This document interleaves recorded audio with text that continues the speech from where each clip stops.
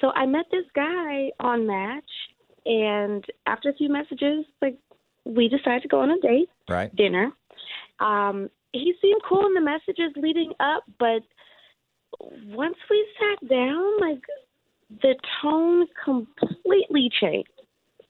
I mean, he was just like very adamant about what he wants, and that he's looking for something that's long term, and wanted to set expectations immediately. So, like, before appetizers, I knew that he didn't want to waste my time or his.